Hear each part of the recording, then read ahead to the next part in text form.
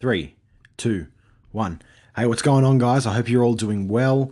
Today's 10 Minutes of Truth, episode number 3, is for those of you who are new, it's just 10-minute podcast on a variety of different topics. Today's topic is going to be how to overcome injury quickly and pretty easily. So, the very first, or the reason why I'm making this is the last few weeks I've had a bit of a knee issue, mostly from squatting reasonably heavy weight. I max out at like 185, 190. It's not that heavy, but it is a substantial amount of weight to put on your back. And I've felt that I've had a bit of, I've had a few knee issues. So what I've been trying to do is learn about how to overcome that injury. And I thought I'd just share it with you because these principles are not exclusive to knee injuries. So, the step number 1 is to actually try and find out what injury you have. Now, it's not so much something where you have to go to the physio. You can do a bit of Googling. However, I find when I Google my symptoms, I become a bit of I get a bit too scared about the symptoms that I might have. So I wouldn't completely recommend that, but just Google a couple of potential ideas. If you have absolutely no idea whatsoever, that's fine. I would advise that you see a physiotherapist now, and a physiotherapist that is actually good. Now, once you've found out what you have, rest it completely. Don't be an idiot. Don't, for example, what am I doing? I injured my ankle a few months ago playing rugby, and it was a really bad injury. Genuinely, I think it was a grade 3 high ankle sprain. And it was, it was horrible. My ankle ended up, like, I have pretty big calves, just through genetics and training. But my ankle was pretty much the same size as my calf. So if you guys know how big the size of my calf, that was pretty much how big my ankle was. It was huge. So the way I had to overcome that injury was ice. Don't take anti-inflammatories. They completely slow down the response. They slow down the healing process. I'm not going to go into it why. They just don't take them. They're not worth it. You can take painkillers if it really hurts, but to be honest, you probably shouldn't take too many painkillers because you can develop an addiction really quickly to them. And also, look, how are you going to know how much it hurts if you're masking the pain with something else? So, no anti-inflammatories, minimal painkillers, and then what you're going to want to do is, you've heard of the RISA. So rest, ice, compression, elevate, and then referral. So you're going to want to rest it completely. If you've got for example, a sore shoulder, don't be doing, activities that put your shoulder in a compromising position. Don't be going and playing rugby or playing contact sports or, swimming or or lifting weights or anything like that.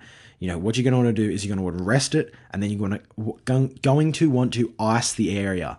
Now, there's a lot of different research.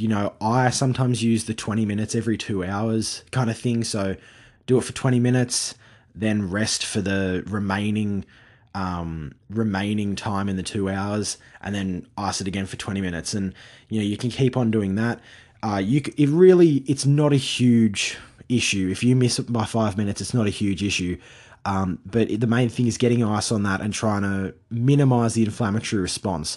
Now, what you're also going to want to do is compress it. Now, that means wearing a tight garment in between icing sessions. Now, compression socks are pretty good. If you, like, for example, skins are really good if you have a soft tissue injury such as a hamstring or anything really. So what I'd recommend, or even a bandage, just a really tight not a really tight bandage, but you guys know what I mean. A moderately tight bandage is going to help with, the immediate soft tissue recovery. Now, elevate it. Don't elevate it above your body. Elevate it to parallel with your body. In terms of, if it's an ankle, for example, don't have it above your body or below. I like to have it parallel with the ground. So my legs parallel with the ground.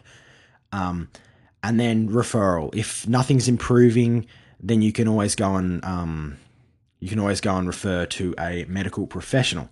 Now, what are some things that we can do while we're trying to recover? Because look, the goal is to recover as quickly as possible. You don't want to, for example, there are so many people who I have known through my days of playing sport who have an injury and think that it's just going to get better, that they don't actually have to put in any work whatsoever to improve it, which is completely the wrong attitude.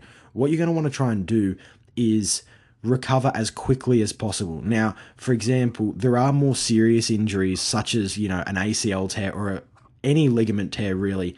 There is a pretty minimum amount of, there is a minimum time period that those things are going to take. And an ACL is normally around 9 months, which is a pain in the ass. But, you've just got to deal with what you've got. What you're going to want to do is really start looking at exercises to rehabilitate the area. Now, there are plenty online. You can just research whatever your issue is. Once you've had it diagnosed, you can research that on the internet about exercises to rehabilitate it. But from my point of view, I'm going to share with you guys a couple of things that I found are really helpful in trying to overcome an injury. Now, the first thing is going to be to eat enough food. Now, this sounds really stupid, but the nutrients we put in our body are going to help. It's just going to help the muscles recover. It's going to help, the surrounding muscles. It's going to help strengthen the bones and ligaments. It's really important that we're eating enough. Now, if you're in a calorie deficit or you're trying to lose weight and you get injured, it's a problem. I would not, I'd at least bump your calories back up to maintenance calories or even into a surplus. Now you might say, oh, Fionn, but I'm going to get a bit fat. Well, fuck it. Do you want to be lean when you can't do anything? Or do you want to maybe put on 2 kilos of fat and then come back and actually have the issue, rectified? So that's the main thing, is to make sure you're eating enough. Second thing is hydration. You want to be drinking plenty of water. To be honest, I probably overdrink water. I drink about 9 to 10 liters a day, which is a lot of water for you, for a lot of you guys. I know, but I've always drunk a lot of water. Look, the way I see it is, in my opinion, you should drink probably 6 to 10% of your body weight in water. So, for example, if you weigh 100 kilos, look at 6 to 10 liters of water a day.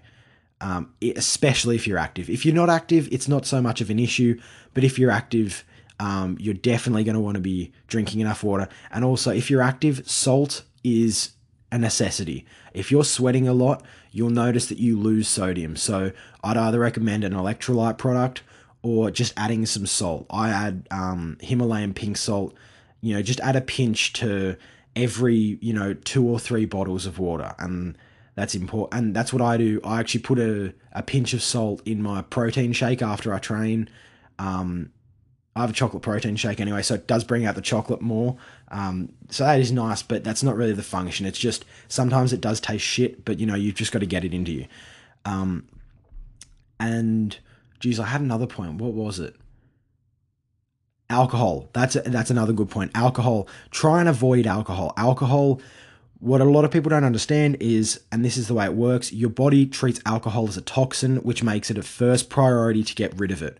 Now, if you want to recover and you want your muscles to recover and you want injuries to recover, your body is not going to recover, or it's not going to prioritize the injured area if alcohol is in your system. And I'm not demonizing alcohol. What I'm saying is that if you want to recover as quickly as possible, you shouldn't drink alcohol. Because, for example, if you drink, your body is just going to say, well, fuck it. Now I've got to get rid of this, and I can't fix the issue, which is my injury. So you've got to keep on, just plug it out. It's only going to be a few weeks, so you can get back to full fitness. And the last tip I'm going to share with you guys is to not be a fucking idiot around coming back to play. You've got to rehabilitate and re-strengthen the muscle. For example, when I injured my ankle, I didn't squat for about 12 weeks. Yes, it was tough. Mentally and physically it was tough. But at the end of the day, I'm squatting 100% fine now. This happened in August. I've been squatting well for months. But the main thing you want to do is to not be stupid around it. Make sure you're warming up and cooling down. Honestly, I see it every single day in the gym. Hardly anyone warms up and hardly anyone cools down. And it's so important that you do both of these things, because you remember, it's so, it just is. You don't go into a test without studying. So why the fuck would you go into the gym or go onto the pitch without warming up and without preparing the body. So that's been 10 minutes, guys. I hope you've enjoyed this episode, and I'll catch you guys in the next one.